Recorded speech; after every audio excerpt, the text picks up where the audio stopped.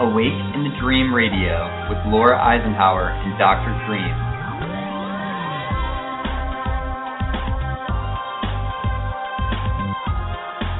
Raising your frequency and expanding your consciousness, one guest at a time.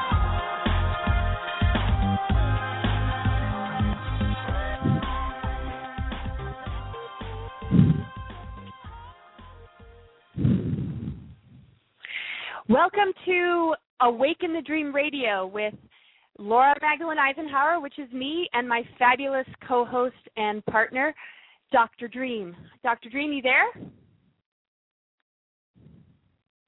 I don't hear him. We are having some tech issues, which is funny because this is the first day of Mercury going retrograde. And I'm just going to wait till I hear him, jump in. But until then, it's been quite a week. As everybody knows, it's election day today, and I'm just really grateful that we have such a fabulous guest, such a dear friend, such a brilliant soul to join us. But before I introduce him, I just want to talk a little bit about the week and some things that are coming up. This Sunday, 11/11 in Ventura, California, we'll be putting on an event called Loving the Breath of Life. And it's going to be wonderful because 1 billion people are going to be joining in. That's the hopeful number, 1 billion people worldwide. We will all be breathing at the same time, really focusing our intention on, global change for the better, just justice, the purification of the waters and the skies, and just, really, anything that matters deeply to each and every one of us. And our visions and dreams for the collective and for Gaia. This is an incredible day to just put our attention on this. So I really look forward to that, and that will be from, I believe, 10:30 in the morning on Sunday till around 6 at night. So it's a long event, which is great because we get to fit all sorts of things in, a galactivation. I'll be talking about Gaia Sophia and the awakening of human consciousness. We have Annalena, who will be doing breath and movement, and our friend Jillian Nye that will be doing an art exhibit. So I'm still not hearing anything from Dr. Dream, but I'm very happy to introduce my guest, which I hope I won't have any tech issues in introducing. Is that you, Dr. Dream? Can I hear you? This is me. Wow, isn't this exciting to start off a show like this? I don't even know how long I've been with Blog Talk Radio. I've never had anything like this happen. I hope it's not foreshadowing for the rest of the show, but this is why it's another incredible reason to be in partnership. Well, this is awesome, and it's the first day of Mercury retrograde, and anyway, we're back on board with you, which is so great. It's wonderful to hear your voice, and so I'll let you, since you've been not here for a little bit, introduce our guest. So I missed all the show intro bantering. That's some of my favorite stuff. Well, I talked about our event on Sunday. I talked a little bit about the week and more just the fact that it's election day and we have this incredible guest. And I'm just so grateful that he's with us tonight because, we get to really talk about the real stuff on a day where people are, running off and maybe voting for the not-so-real stuff. So I'm loving this. And the title of tonight's broadcast is False Flags and Manipulations, How to Stay in Your Power. And so it's really my honor to introduce Alfred Webre. Alfred is a futurist who works to co-create a positive timeline and future for Earth and humanity in a sustainable, multidimensional society. His book, Exopolitics, founded the field of exopolitics, the science of relations among intelligent civilizations in the multiverse. And exopolitics includes a case study of human contact with an advanced civilization on Mars. All of his information can be found at exopolitics.com. He's a founder and faculty member at Exo University, providing online web-based interactive continuing education in exosciences, sci-sciences, and exopolitics. He is also the editor of This Live, a weekly magazine format news program, and the News Live reports the news that the mainstream news is designed to hide.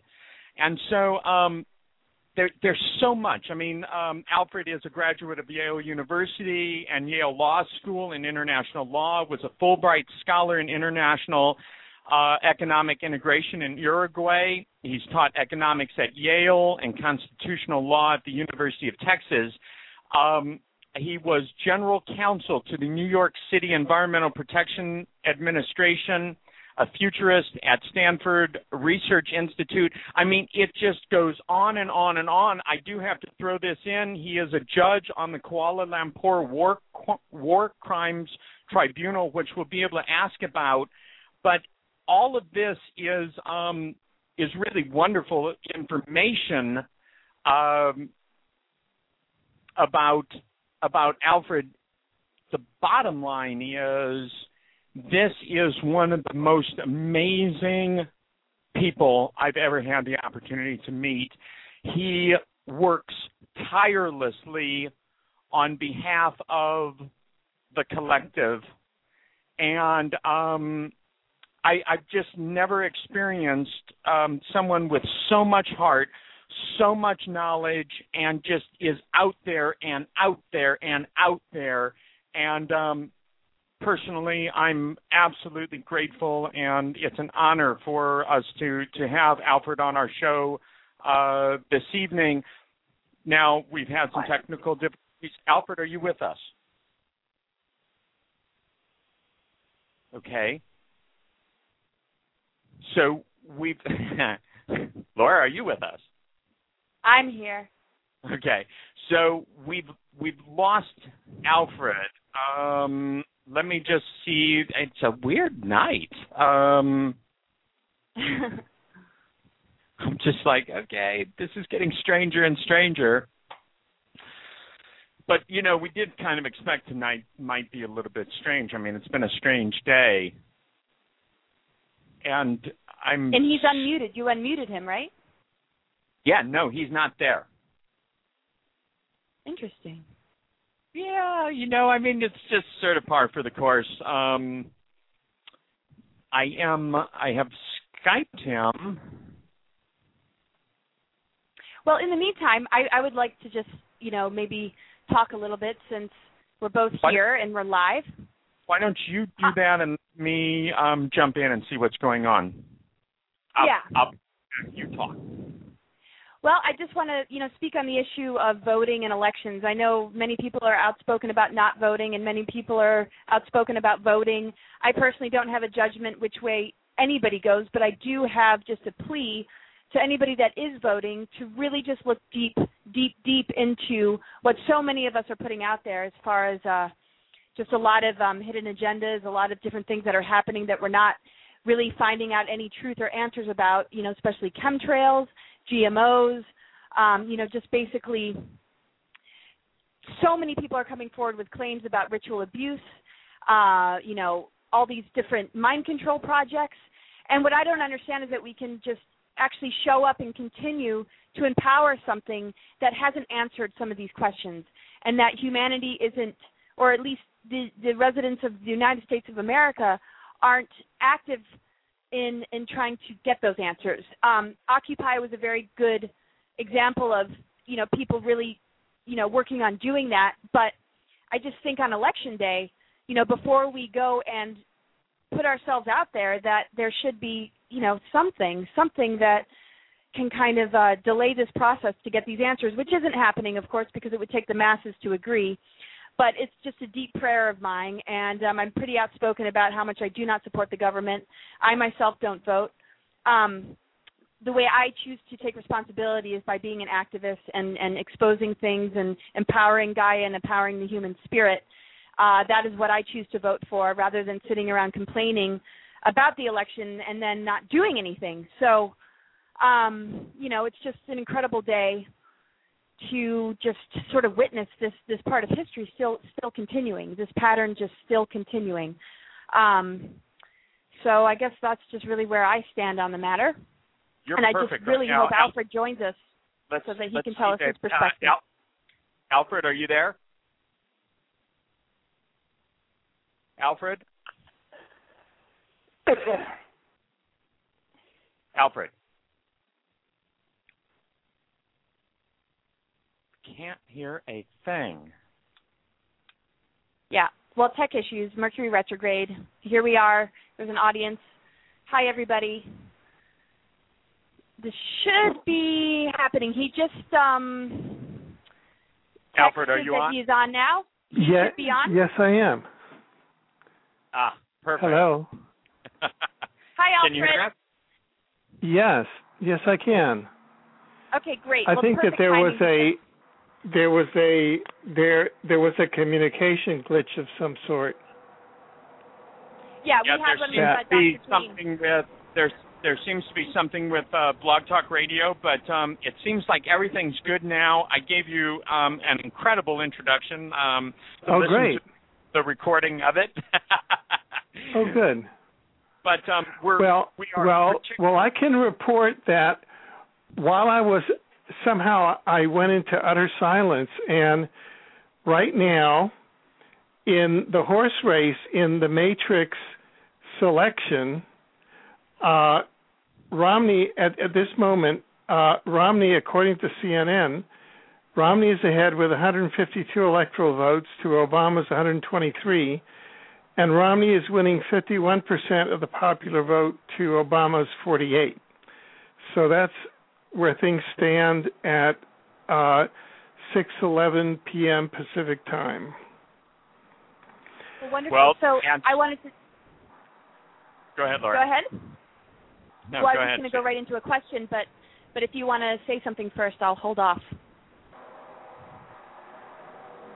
I guess what I was going to ask, Alfred, is your perspective on the elections as far as false flags go, and also this storm. I mean, these are the two main things kind of in, the headlines right now, and I just, really want to get your take on just both. And, whichever one jumps out to you first, by all means begin with, but definitely I just would love your perspective. Sure. Well, our topic for tonight is false flags and manipulations, how to stay in your power. So before airtime, I made a list of at least 4 false flags that I have objective data about that relate to the 2012 selection, I call it, in an objective way that people may want to think about. And we can talk about these. And the first is, and I'll just list them, and then we can go back and talk about them, if you like. The first is that the 2012 election, like every presidential election since at least 1971, is in itself a false flag on the U.S. electorate and on the world population. And that is because of the fact that the controller elite, I call them the CIA time travel apparatus, and I'm sure that the CIA itself is muscle for a global elite, and they have had secret time travel technology by which they have known every future president since 1971 forward, and we know that through the whistleblower testimony of our mutual colleague and esteemed friend, Andrew D. Basiago. And we can go at that through length. So, but just to briefly summarize on that point, and then we can come back and talk about it, the fact is that the controllers have known who the winner of the 2012 election is going to be. That winner has been pre-informed and has been prepared for whatever the results are. So $6 billion have been spent on this, and the population, in essence, we've been treated to 2 years of what the Romans called bread and circuses. Food stamps and elections for 2 years. for a lot of the population, and it is a total fraud, and it is a false flag on the population and on the constitutional order. So the question is how to keep one's power in the middle of that reality, and there are all sorts of ways that we can talk about that. That I think will be very interesting. The second, which Laura, you asked in your question, was what hurricanes Sandy and Isaac had to do with it. Hurricanes, they're sort of hurricane bookends. Hurricane Sandy, of course, October 22nd to 31st, 2012, was the bookend at the end of the campaign, and Hurricane Isaac, August 21st to September 1st, 2012, was the bookend at the beginning of the campaign. And the HAARP controllers, who are principally the British Crown and the Bloodline City of London Bloodline bankers, led by the Rothschilds with their North American contractors, the Rockefellers, and sort of the Skull and Bones crowd. They seem to have used the hurricanes to tilt for Obama, arguably, because they steered Hurricane Isaac into the GOP convention in Tampa, and that knocked out one day of their convention, and also slowed down his bump. And then with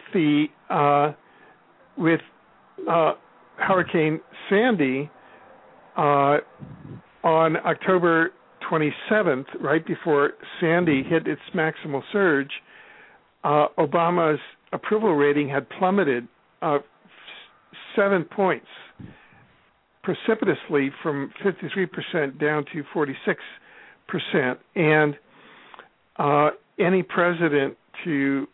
sitting U.S. president needs at least 50% to secure re-election. Well, on November 1st, 2012, one day after Sandy's peak, Barack Obama's approval rating was at 50%. So there was a success there. Let's go to three more false flags, I think. One is a human condition, and that's if we look at the moon and Saturn. And a number of authorities have spoken about this, from David Icke. There's a whole learning in antiquity that points to a period when, prior to the solar system catastrophe of 9500 BC, the Earth did not have a moon. And what the moon appears to be is a platform, an antenna for amplifying a mind-controlled signal coming out from Saturn that essentially establishes a control matrix for the incarnation experience on the planet. And right now, there's a lot of learning and suggestion, preliminary research, that there's a kind of a holding cell for souls on the far side of the moon, and a good deal of humanity incarnates on the far side of the moon. The Greys have a very big role in transporting souls and kind of lining them up for the incarnational cycles. And they're in that sort of prison planet, and there are. That's why we're in this repetitive cycles of war, disease, crime, and poverty here, and in the exploitative Anunnaki Illuminati hierarchy because we're inside of this matrix. So our entire incarnation is a false flag, which is set up because our souls have been captured inside this Saturn-Moon matrix. And so we, together with some of our colleagues like Zany Mystic, we've started a thing called the Move the Moon movement, which is to wake people up, to wake people up to the fact that the moon is this artificial satellite that is here as an amplifier of the mind control that keeps people as sort of in this walking zombie-like dream whereby we're just cannon fodder and wage slaves that recycle constantly. The fourth kind of false flag, and this is not urban legend, and it's not conspiracy paranoia, because people can go to exopolitics.com, and I've actually been studying this phenomenon now for 39 years. And my first book was written on this phenomenon. I wrote it in 39 years ago, in 1973, and it was published in 1974 by G.P. Putnam in my book called The Age of Cataclysm. And that is that our sun seems to have a twin dual sun. And that's nothing to be surprised of. In fact, in our galaxy and our universe, 50% of the solar systems are dual sun solar systems, and it's the exception rather than the rule, where you have single sun systems. That's the exception, and this dual sun appears to be a brown dwarf, and we now have very good photographs of it, and people can go to exopolitics.com, and you'll see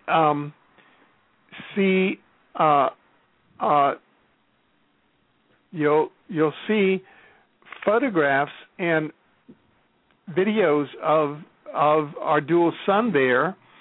There's an article, you can just click on it there. It's called Hercules, Nibiru, Planet X, Tyche, Nemesis, Wormwood Update. Those are all of the 100-plus names that the dual sun of our sun has, how extraterrestrials are intervening to shield the Earth. And what's remarkable is that we have, on the one side, we have dramatic evidence that this planet is coming into the inner solar system, that it's affecting and creating global warming of the entire solar system, including global warming on Earth, that the power structure on Earth, as early as 1971, had knowledge of this, and we know that from a one-time chronovisor probe done again by our mutual colleague Andrew D. Basiago in 1971 as part of Project Pegasus, where they found the U.S. Supreme Court building in Washington, D.C. under 100 feet of brackish water. And that was repeated again in a March 2010 report by the Farsight Institute, with the largest number of military-trained remote viewers, who found in June 2013 they had 8 locations around the world, including the U.S. Capitol, right across the street from the U.S. Supreme Court building, and they found it, under deep water and demolished, and the Sydney Opera House, one of the other 8 buildings, demolished, and, all of this. So it looked like there was what we call a global coastal event. And that global coastal event is what the psychic Edgar Cayce saw, which is what was part of the subject of my first book, The Age of Cataclysm, in which I looked at geology and seismology and looked at what the plausibility of a global coastal event might be, such as Edgar Cayce had apparently done in an early remote viewing. And so there's a plausible picture, sort of a congruent picture between what Project Pegasus saw, what the Farsight Institute see for 2013, and what Edgar Cayce saw. And now, so that what occurred in 1971 was that the defense attaché of Project Pegasus was Donald H. Rumsfeld, who was also a Nixon cabinet member, as was the U.S. National Security Advisor, Henry Alfred Kissinger, who I just think is a war criminal and a disgrace to the name Alfred. That's just my personal opinion. And, I mean, what the heck? And Kissinger, and so Kissinger and Nixon was the president, must have gotten that information, and they went ahead, and we know this, that there are now at least 174 deep underground military bases. And these are for the political and the economic elite of the U.S. and of the world monarchs, the world bankers, the governments of the world, all of the U.S. military, all of the hospital workers, all of the scientists that bring you GMOs and all those great scientific inventions. I'm being utterly sarcastic. And all of the technocrats of what we can call the New World Order. So they have 174 at least deep underground military bases in Europe, in North America. They're an equivalent number in China, in Russia. And they're seed bases in Svalbard, Norway, built by some of the leading Bill Gates and the leading New World Order companies, which have all of the seeds for the world afterwards. So they have their New World Order paradise built, and their plan is that this Planet X is going to come along, which, it looks like it's happening, and you should go and look at the data, and it's there. And they will have their New World Order paradise, their elite theme park, afterward. Well, the problem is that we live in a complex, multi-dimensional multiverse, and it looks like the extraterrestrials, which we now photograph in large spaceships around the sun, are intervening to shield the Earth and the rest of the solar system from Planet X, from any of the great solar flares and solar storms. And because what happens is that when this dual sun comes, it's expected to come in along one alternative to within 2.85 astronomical units of the sun, which is about 190 million miles from the sun, about the orbit of Mars. So one of the hot rumors is that now they're evacuating Mars. They're evacuating all the deep underground bases on Mars, which was supposed to be like the survival base. Well, all the personnel are being teleported back to Earth into the deep underground military bases here. And that's because Nemesis, Planet X, is going to be around Mars, and there's going to be so much interaction between Planet X, Nemesis, Wormwood, and our sun, that the sun will start having many more solar storms and solar flares that in turn could disturb our Earth and be, damaging to our ecology and destroy aspects of our surface civilization. But the Mexican government this year released these ancient artifacts Mayan artifacts showing extraterrestrial civilizations in spaceships coming out of triangular portals in the sun, just like the NASA photos that we have, the SOHO photos of triangular portals in the sun and planet-sized UFOs coming out of those portals and, shooting lasers into the sun and doing all of this kind of stuff, which is, and in these ancient Mayan artifacts, which you can see at exopolitics.com in this article, they are shielding the Earth and they're diverting the course of these celestial bodies. So there is a precedent that these extraterrestrials, who may be part of the Galactic Governance Consortium that's responsible for creating Homo sapiens in the first place, and that has a custodial relationship to Earth, and has sort of an ethical responsibility toward us, is not going to allow us to be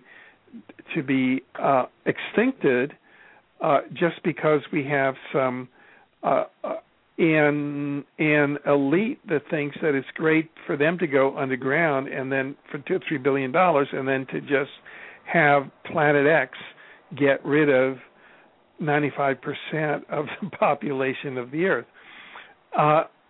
So that means that their plan for depopulation over the next few years via Planet X is just not going to happen. And there could be, there could be also diversions in the Planet X wormwood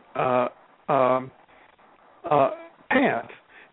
But what is for sure is that those underground bases exist. So these are some of the things. Finally, we can talk about this if we look at the two contenders.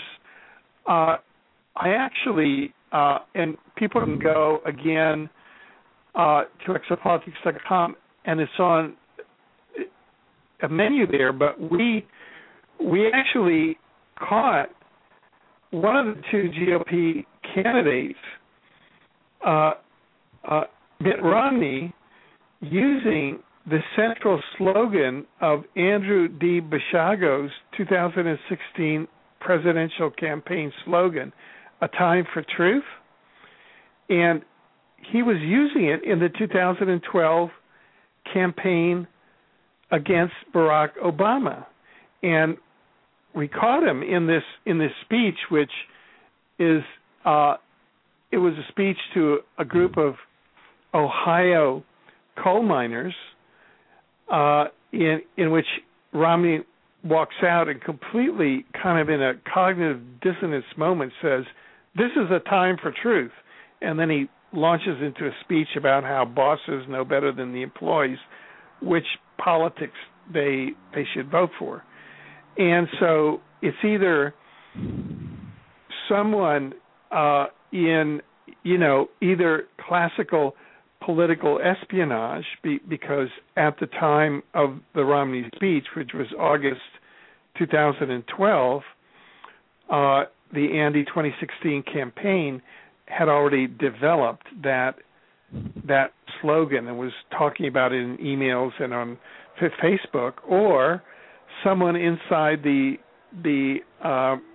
CIA time travel apparatus is giving forward intelligence, is leaking forward intelligence to the Mitt Romney campaign, so that in that case, Mitt Romney would be running against Obama on slogans that presumably Andy Basiago might use successfully in a presidential campaign in the future, because allegedly or reportedly Andy Basiago was leaked classified information that he in fact had been identified as a future U.S. president.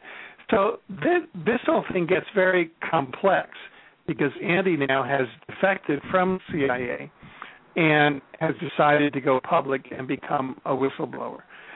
So these are just many of the different false flags that we can talk about just in terms of the selection. And I know, Laura, you are from a presidential family yourself, and so I would love to get your thoughts about all of this as well. Yeah, well, my gosh. I mean, I am just hearing everything you're saying, and it just, makes a whole lot of sense. I mean, we're just in this artificial creation, this whole moon, Saturn, matrix, this movement that you're talking about, that all makes a lot of sense.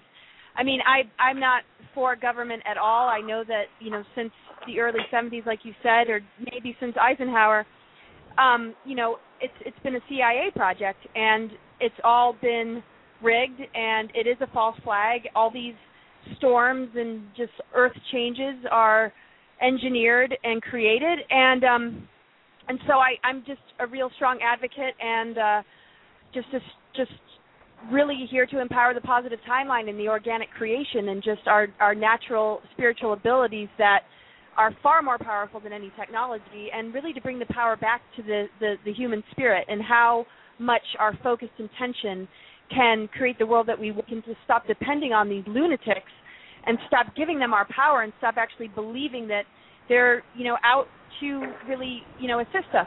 And I don't even think it's about the presidents. To me, they're just these mascots that are enabling what the shadow government is doing, because I myself, and which I am doing, is putting my life on the line for the sake of truth, and it'd be nice if one of these people in office had the guts to do the same sort of thing, to protect millions and millions of people and to assist in our waking up.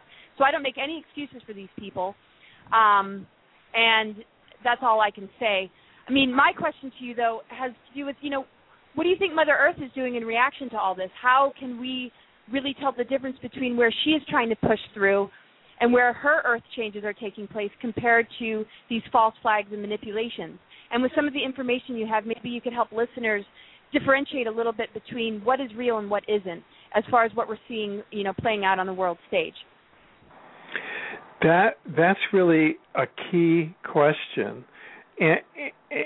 And so one of the ways to address it in the discussion tonight, because as of right now, we don't know who the next president is going to be. We know that both of these candidates are the choice of the New World Order. The New World Order will be extremely happy with either Obama or Romney, and they both favor the banks, and they both favor all of the basic instrumentalities of the world dictatorship that the New World Order really means. If we look, and so perhaps the best thing to address is how we can each keep our power in these coming years, regardless of who wins the election tonight, because even as the virtual false matrix that they are promoting, which will become even more global over the next 4 years as they move Prince William into place as a global king, and begin to make all of those moves on Upper Theater, and as perhaps we do have a landing of extraterrestrial civilizations who are in league with the New World Order and aren't particularly friendly. This may also happen, i.e., there may be things that will happen which will be really outside of the norm of what people know, and will really be testing of discernment, so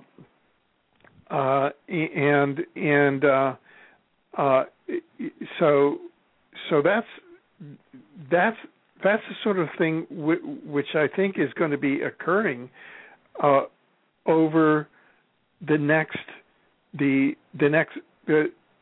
several years. The way that I approach it is to stay very close to my center and just always look into and just keep close to the ground, keep my life very simple, and just keep close to a sense of what is real, and have a good empirically based concept of cosmology, of what the world is like, and have a good empirically based sense of how the power, what the power structure is like, and have a good empirically based sense of what the dimensional ecology of souls is like. That is, where our individual souls are based, and how they come in here, and what can happen to them, and all the competing interests that are, trying to capture them and snare them, and because we're on a hardship planet, and we're in a hardship dimension here, and we're in a hardship universe, as I understand it. Laura, is that not the case? Yeah, I mean, I definitely think, we're just in a pocket of duality, and we, can initiate ourselves out of it if we can recognize the game. And it seems like, the game has changed a lot. Maybe what they expected to happen on Mars isn't what's happening. I feel if Obama was in the Mars training program with Andy, that, he obviously has been pre-selected, and maybe that gives us a sense that he will be president again, or maybe they had to come up with a different plan because the whole Mars agenda got disrupted. I know that there's far greater beings and dimensions out there than this place. That's for sure. Alfred, let me just interject something here. You bring up a great point. You said just to focus on what's real. And yet here we are talking about all these false flags, which, of course, to those of us that are not as seasoned as some of you, look real. The manipulations have the ability to look real. I mean, here we are on the night of the election for the President of the United States, and, I mean, we've had people giving us a hard time today, Laura and myself, about our perspective on the illusion of voting and the government and everything else, really kind of throwing it back at us like, how can you guys be doing this? How can you guys be letting down the collective? Now, of course, we know the truth of what's going on, but how do we settle in with what's real, and how we skirt this aspect of the illusion, which at times can seem more real than anything? Right, and there are many levels of what the illusion are. Basically, we incarnate into the time-space hologram, which itself is an illusion. I mean, that is just, that goes without saying. Our souls come from the intralife dimension through interdimensional portals. This is from empirical science. This is from over 7,000 cases of hypnotic regression of soul memories of the interlife, and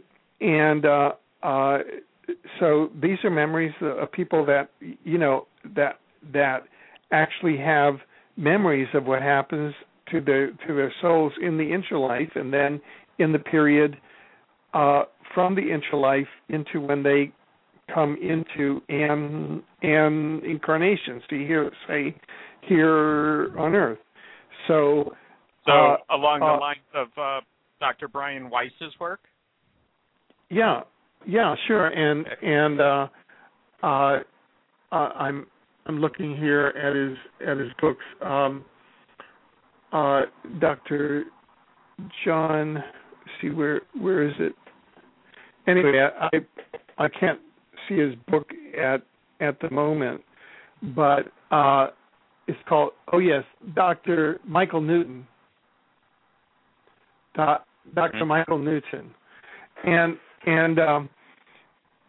so our souls, which are in essence holographic fragments of Source, come into, after going through a very elaborate, process of choosing a life. I mean, we get to sample all these other lives and then make a decision.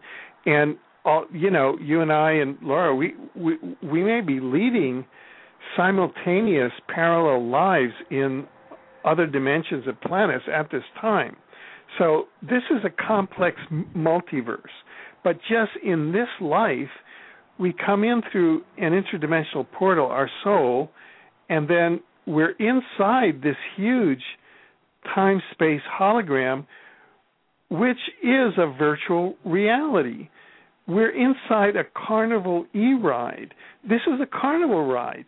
This is built for the education of souls. The universe is essentially a virtual reality for the development and maturing of souls. It's like large greenhouses for maturing souls.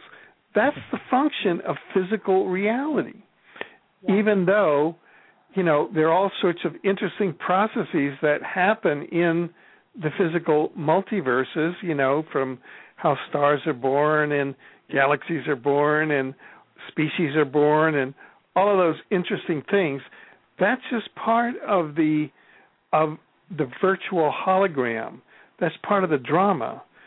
That's part of the story. And so we come up to our bodies, and what the regularities show over these cases is that we nestle up close to the womb of the mother for about 3 months, and about 3 months prior to birth, and then we enmesh inside with the fetus, and then we're born up into.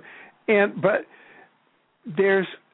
we're leading these lives on multiple levels, because the people that we meet, the main characters that we meet in our lives, we pre-rehearse this beforehand.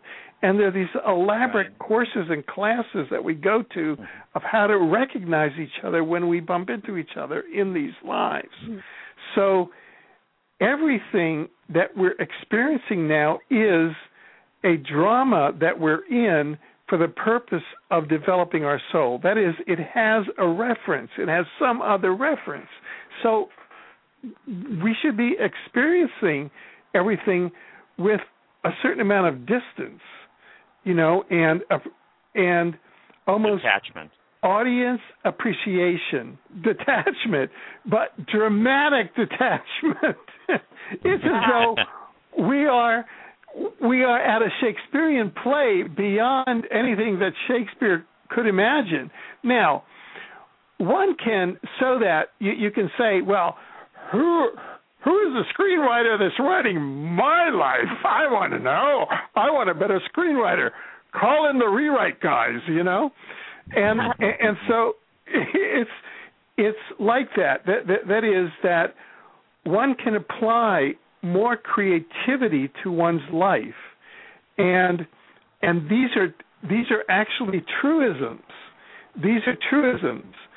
That is, we're inside a virtual reality, and when they say, oh, you create your own life, well, you do create your own life, and it's a matter of creativity in your own life, how you create it.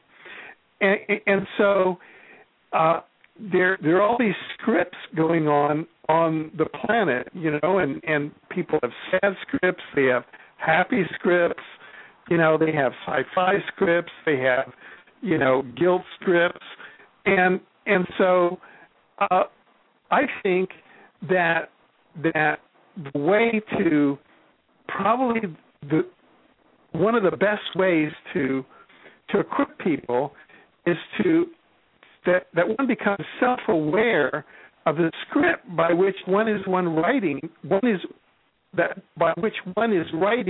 one's own life, and to learn how to bring in better scripts and how to reinvent yourself every day and just start writing better scripts. Anyway, I love this. I love this awesome. because this is how to stay in your power. This is the detachment, not owning it too much. I love what you're saying about the development of the soul. And as I'm looking at my own experience, I'm realizing that my soul doesn't need to develop through getting immersed in what the government is doing and owning that too much, so much that it brings me down. I have seen so many people in the last month that are just basket cases over this election, and I just choose not to go there at all. I mean, my life is worth more than that. Oh, yeah. Especially since the election, the reason why they have it for 2 years is that the election is a false flag, and it's like this brain game that they throw at the population for 2 years, and they totally run the population into the ground, and they divide it around the election. It's a false flag because they know who's going to win in the end, because they have time travel. So it's the greatest control mechanism in the world. For the last 2 years, they have the population utterly divided. They're spending $6 billion on it. It's bread and circuses, and the population is enmeshed, divided, and now it's exhausted, and they've been diverted away from taking care of their own needs for 2 years. You know, for example, here in Canada, where I live, which I'm not saying is a paradigm. In fact, Canada's like a really New World Order company. Yeah, it's a New World Order company. It's like Canada is the extension of the Hudson's Bay Company, basically, and it's the most colonial nation on the planet, and it's directly under the sovereignty of the British Crown. And it's gone under Harper, our New World Order Prime Minister, has gone backwards to where, like, everything now is the Royal Canadian Navy and the Royal this and the Royal that, because they're getting ready to roll out Prince William as the new Zionist king, so as the new world king. So that's what's going on here. But at least here by law, elections only last 30 days. That's all you can that's all that you can do by law is 30 days. So they don't have that false flag by which to, you know, womp the electorate. But in the States, they have womped the electorate back and forth, you know, made the electorate into this dish rag by just womping them with this false flag of an election of a campaign for 2 years, when they know what the outcome's going to be because of time travel. It's the perfect operation, psyop, false flag, and everybody's in it for democracy. Yeah, we have our power when you don't have any power. You get it? Right. Yes. It's just so that calls for knowing that, right? Knowing that, and then having detachment in those areas. It goes back to Saint Francis's prayer, doesn't it? Oh Lord, give me the strength to change those things that I can, you know, to oblige those things that I can't, and the strength to know the difference. Because when we incarnate into this dimension, we're incarnating into the Saturn Moon matrix. That is huge. That's probably the hugest mind control thing in this entire galaxy, if not in this entire universe. Look, they had Michael, who was, according to some versions, a creator, paradise, Son of God creator, incarnate here as Joshua ben Joseph, Jesus. I mean, I don't know if that's the case, but I'll just posit it, and people can correct me. But he chose one incarnation to come here in that incarnation because this planet was so, I mean, like you really get your stripes by punching your ticket here. I'm just using the vernacular. Why? Because we're incarnating into the Saturn moon matrix. It's really tough here. And to get enmeshed in anything here is really dangerous. One should be just utterly in the truth and utterly in what's real insofar as one can see it. And that's why, you know, some religions are, you know, just like Catholicism, which is all romance and story. Well, you know, look at the Vatican. The Vatican is all about money and spying, right?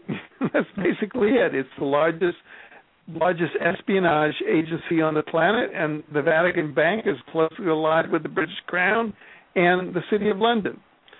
And that's about the story of the Vatican. And through the secret treaty of Verona, the Pope rules all the kings and queens. And that's their story.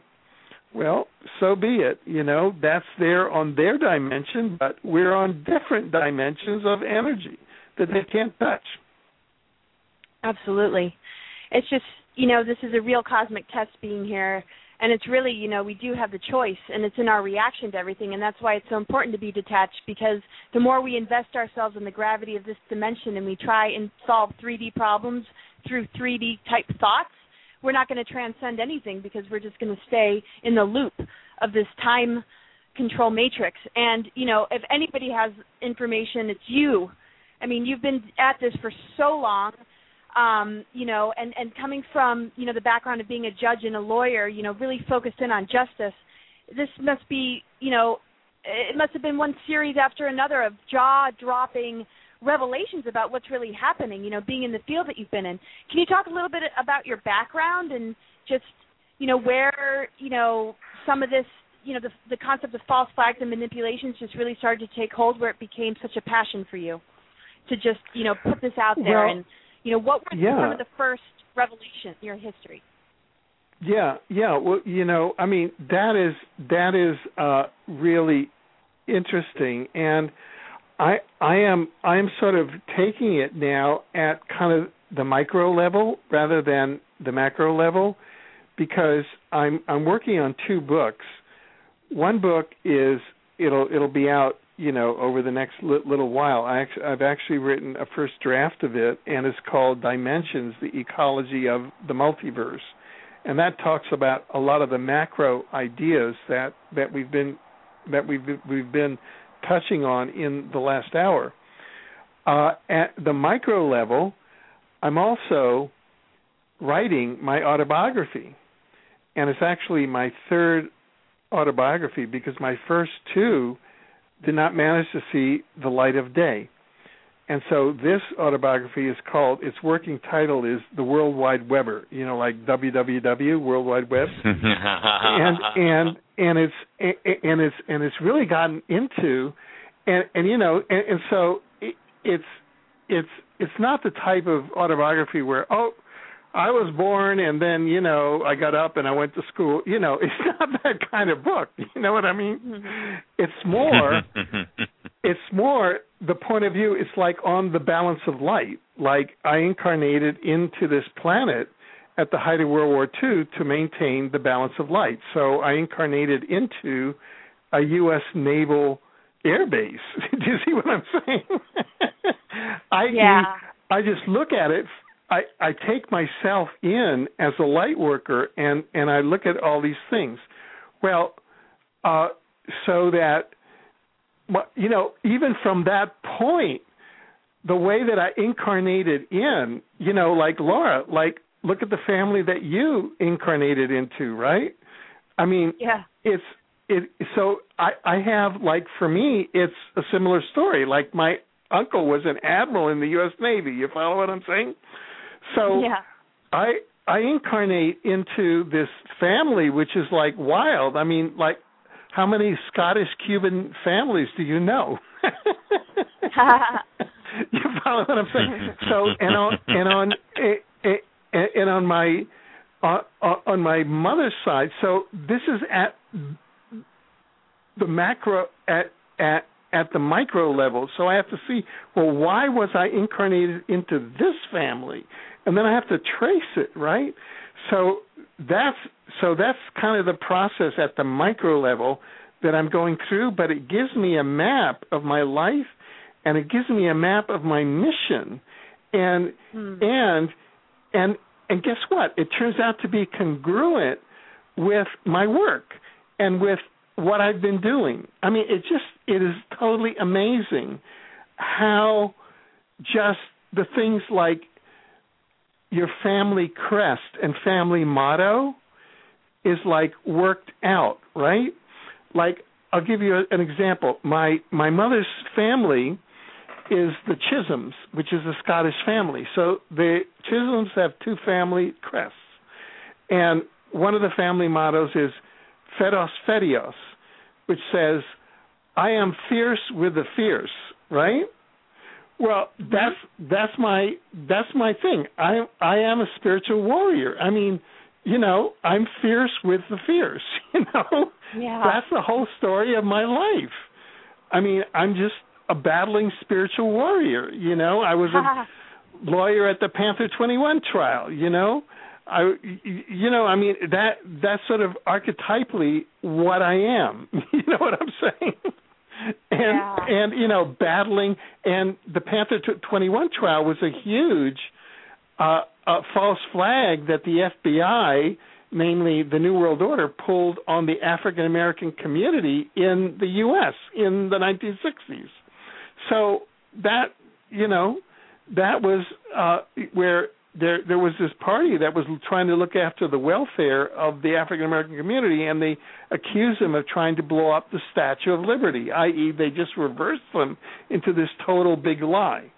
And you know, so and that's how my whole being is built. I'm fierce with the fierce, you know, and anybody who's had to run into me knows that, whether as they're a judge on the Kuala Lumpur War Crimes Tribunal, where we found George W. Bush and Tony Blair guilty of war crimes, and now neither gentleman, or neither person, because they aren't gentlemen, they're both war criminals, can travel outside of their country for fear of arrest. And so, you know, I'm fierce with the fierce. And, you know, so that's what has happened. And the other family crest, I mean, you know, since you asked the question, I'm sort of giving answers, but the other family crest, and, you know, this exercise is so interesting, you know, like, once you start getting into the micro of your life and seeing how the micro of your life relates to the macro, it's just really amazing. And the other family crest of the Chisholms, and its motto is this: it's the Pope, the King, and the Chisholm.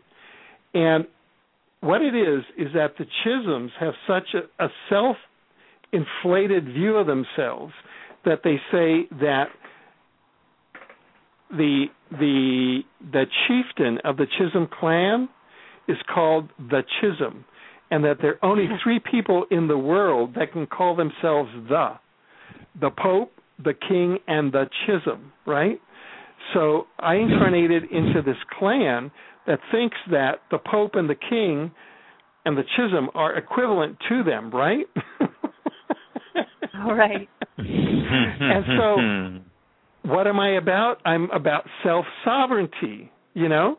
Self-sovereignty, self-government, vis-a-vis the Pope, this where the Vatican and the religions have tried to expropriate spirituality and make it political unto themselves. and imprison mankind. So part of my work in exopolitics, in dimensions, is to liberate humanity, right?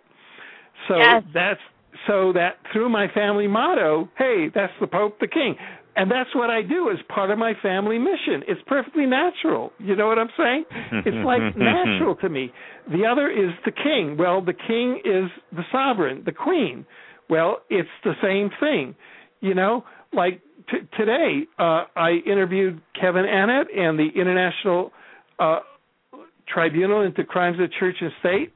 The Queen of England now is being indicted for genocide against children. You know, we have witnesses and the whole thing, and it's perfectly natural to me to be assisting that tribunal, to be a judge on the 9/11 war crimes tribunal, where one of the defendants may be the British Crown. So that my role as the Chisholm, it's perfectly natural to be confronting the king and the Pope. So it's where you have these kind of micro energies then that roll out into your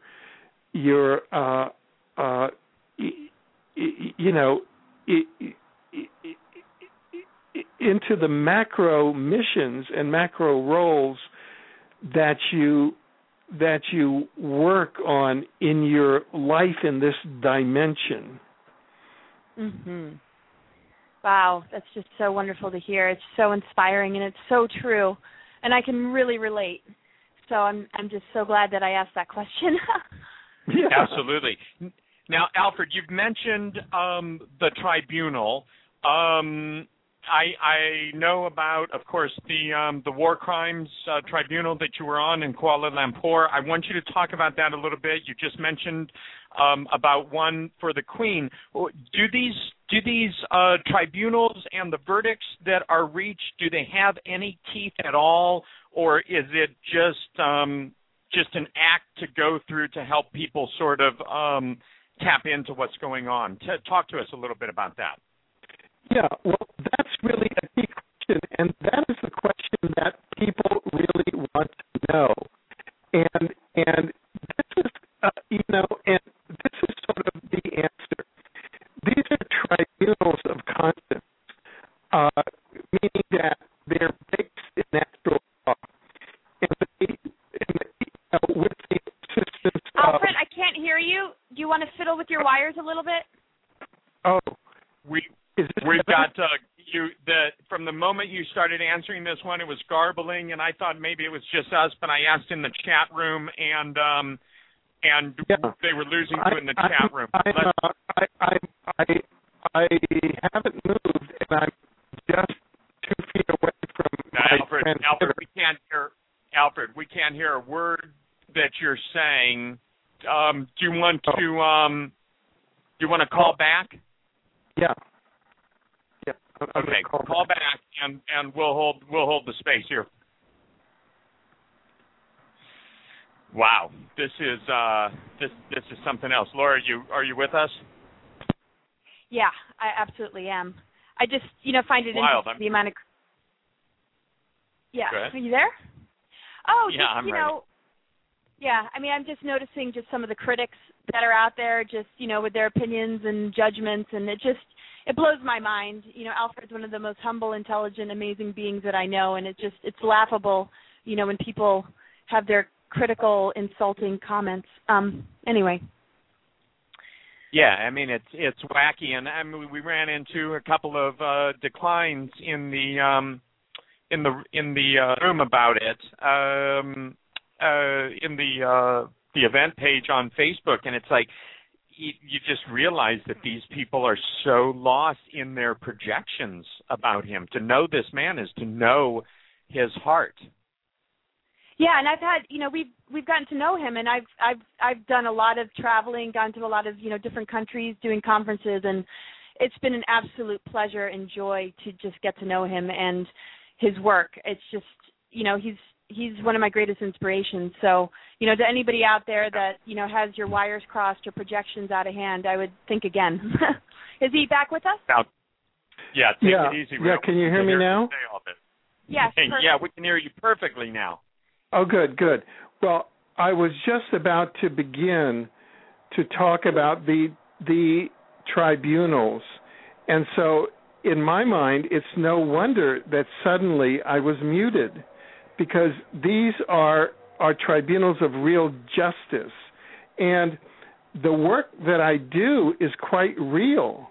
I mean, it affects leaders, and it affects values in nations, and it cuts into, illusions that people have. And so those are matters of controversy. So people tend to project onto me a great deal, and that always happens with change agents in history. So it's quite natural that happens. But at least, you're having an interview with a change agent. So enjoy it. And we are. But here, so currently I'm a judge on two different tribunals of conscience, and I'm a journalist covering the work of a third tribunal of conscience. And what a tribunal of conscience is a people's tribunal that has come together because the normal institutions of justice have refused to act on large-scale crimes of genocide, war crimes, things of that sort. And it's analogous to a citizen's arrest. And that is that if a citizen comes across a crime, a murder or something like that, a citizen has the power of a law enforcement agent and to enforce the law in that moment. But it's much deeper, because the natural law, which is the power behind a tribunal of conscience, all social law is what legislatures pass or what courts enforce in the common law, contract law, commercial law, criminal law that the legislatures pass, or common law, court cases. All of that is what we call social law. And social law is grounded in the natural law. It's grounded in a principle, which is a design principle in nature called justice. We all know in our gut when justice is being served, when there's something just and something unjust. And that's why the jury system works, because people are asked to serve in a jury, and they're asked to dispense justice as members of a jury, and the judge is asked to dispense justice. And that is the essence of natural law, is dispensing justice. So the answer is, do tribunals of conscience have teeth? Well, they have the teeth of justice. In some sense, you can say, does karma have teeth? And the answer is, well, it does. And our judgments in the Kuala Lumpur War Crimes Tribunal are profound, because now everybody on the planet knows that George W. Bush and Tony Blair are war criminals, along with our second judgment in Iraq, which was the vice, his vice president and Secretary of Defense, and all of the people who participated in the torture program in Iraq: Richard B. Cheney, Donald H. Rumsfeld, Alberto Gonzales, the Attorney General. All of those have been found to have been guilty of war crimes after a 5-year process that cost $5 million. And that's known throughout the world, and now they can't travel outside of their countries, because the only reason why they're not arrested and tried is because they're inside the United States and protected by the national security state, by the CIA, whose servants and creations there are. So they do have teeth, and the more and more that the International War Crimes Racketeering Organization, which is a term that I have for the world power matrix under the City of London bankers and the British and Dutch Crown and the Rockefeller machine in the West, and the Chinese Communist Party, which is nothing but a front for the Shanghai dope group. It's basically Dope Inc. Those are really a worldwide criminal gang that's deconstructing at this time. It looks paradoxically like it's coming to its apex, but it's also deconstructing. And so while they now compromise and control the judiciaries and the governments worldwide, they do not control justice, because justice is part of natural law, which is part of the fabric of the universe, so that we citizens then can form our own courts and conduct our own trials. And we can form our own governments and our own legislatures and our own executives and carry out and make our own laws and carry out our own governance in parallel with the matrix government, which is part of the matrix. Therefore, it's virtual. It's not as real as the people's government. And that may happen more and more as we go into a period of systems breakdown over the next transition period of 4 to 8 years. So that's how law works, and that's profoundly how law works, and that's how I always approached law itself. Kind of trying to embody law in my persona and in my acts and in what I do. And to understand deeply that people do not break the law, people break themselves against the law. That's a fundamental insight. That is an incredible insight, yes. Where do you see yourself in the next couple of years, just on a political level with Andrew's, campaign in 2016 and how that's going to play out, because that's so immersed in the matrix that we're fighting against? How do you see yourself and just this all playing out in a way that's going to bring, humanity into, back on track? Yeah, well, all of these things are kind of almost, I think, in parallel timelines, and right. and so from my end of things, Andy has really, and I feel very privileged that he's called on me to help out with his campaign, which I deeply support, and I do have some knowledge and skills in that area, which I am lending, and I also have an ongoing parallel project which I'm very happy about, which Laura, you're a faculty member of, and that's our online educational institution in exosciences, sci-sciences, and exopolitics called Exo University.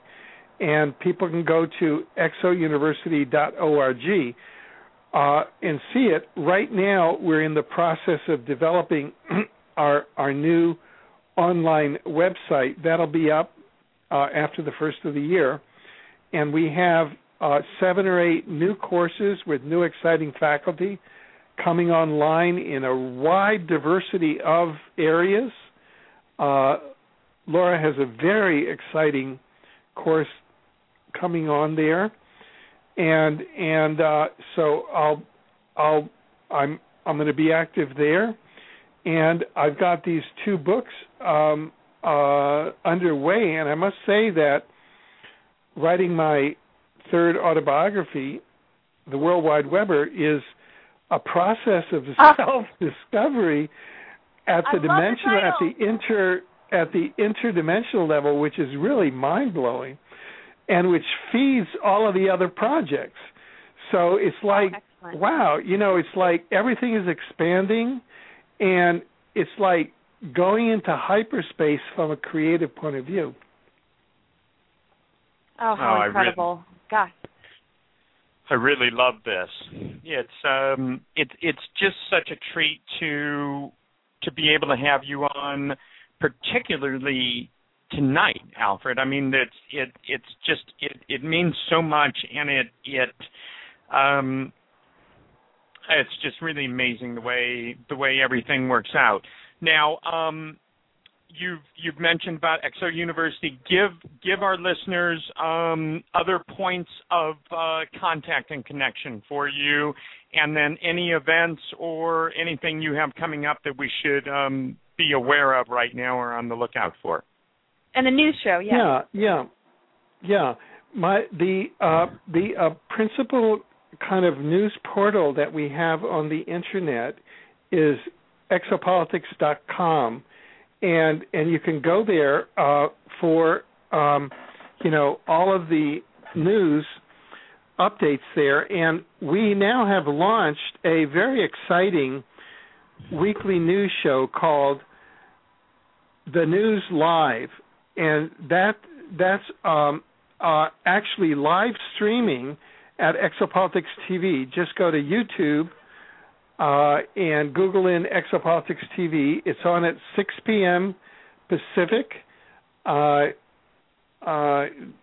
Eastern, and 1 a.m. GMT every Friday for half an hour. We give you the motto of the News Live is, the News Live gives you the news that the mainstream news is designed to hide. So you get sort of a summary of the week of what the mainstream news has been hiding. And that's been really sort of gone viral. I mean, it's amazing. And I've gotten all sorts of support from all around the world on that. And it's a new technology from YouTube that allows us to stream live from our YouTube channels, and then it goes directly into archive. And if you can either go to our YouTube channel or go to exopolitics.com, and it'll be right there. And you can reach me there, and just go to exopolitics.com, and there's a link at the top if you'd like to email me. And then I've got two events coming up.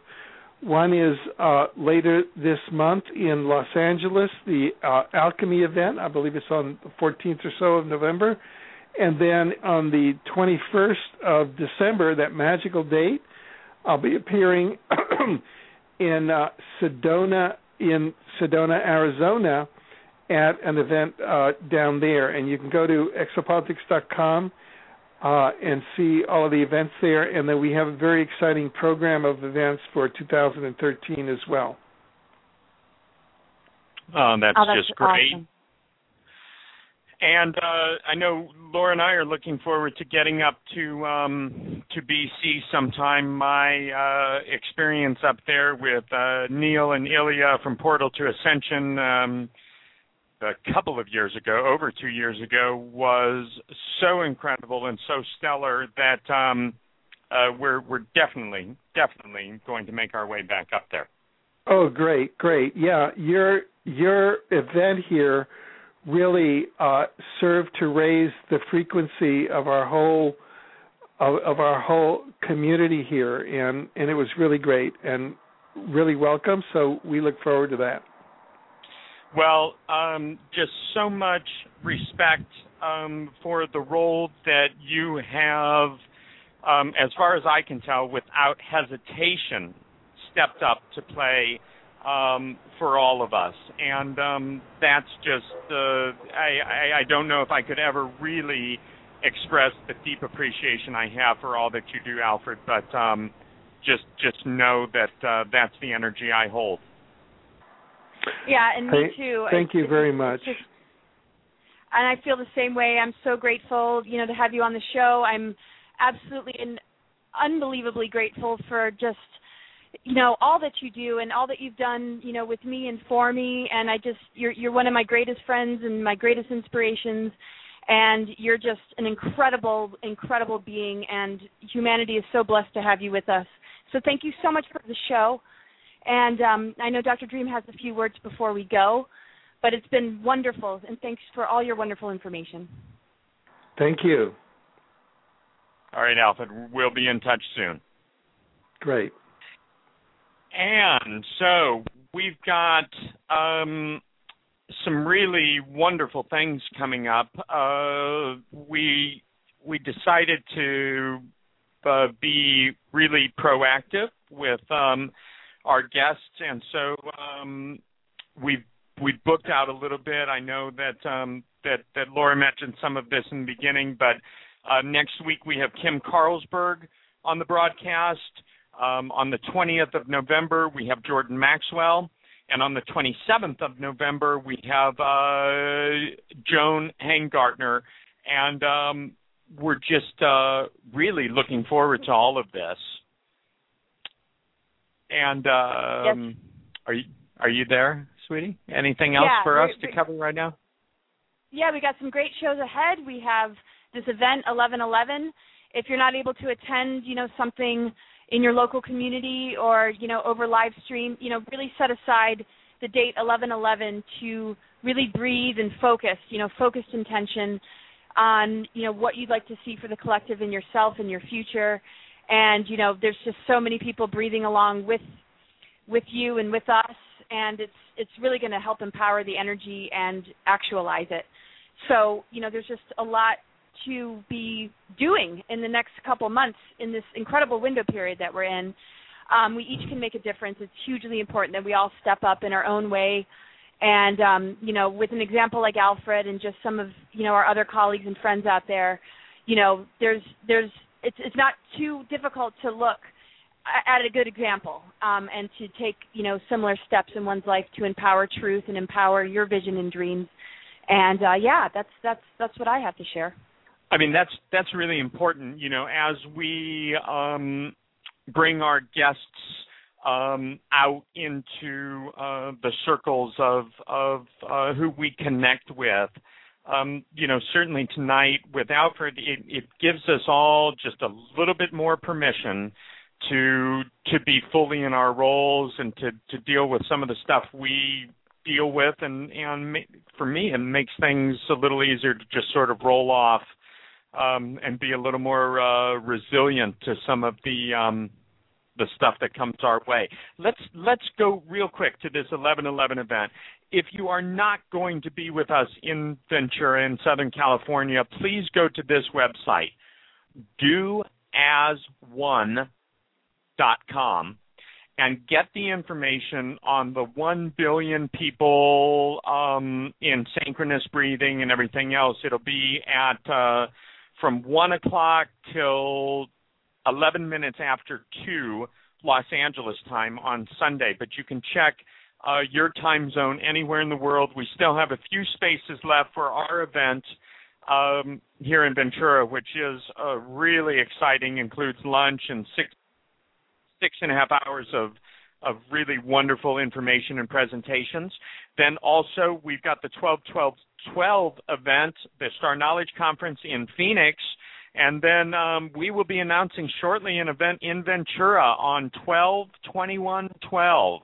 And Laura and I will be part of that, and that's exciting also. So just no shortage of exciting news and plans and opportunities for all of us. And so, Laura, I just want to thank you for just being the most incredible partner anyone could ever ask for, and for all the love that you so readily share with all of us. I want to thank you, and I want to thank all of our listeners. And a big thanks to everybody and to you as well, and much, much love, and we'll see you next week. All right, everyone. Take care. Good night, and share all the love that's in your heart. Yes. Good night.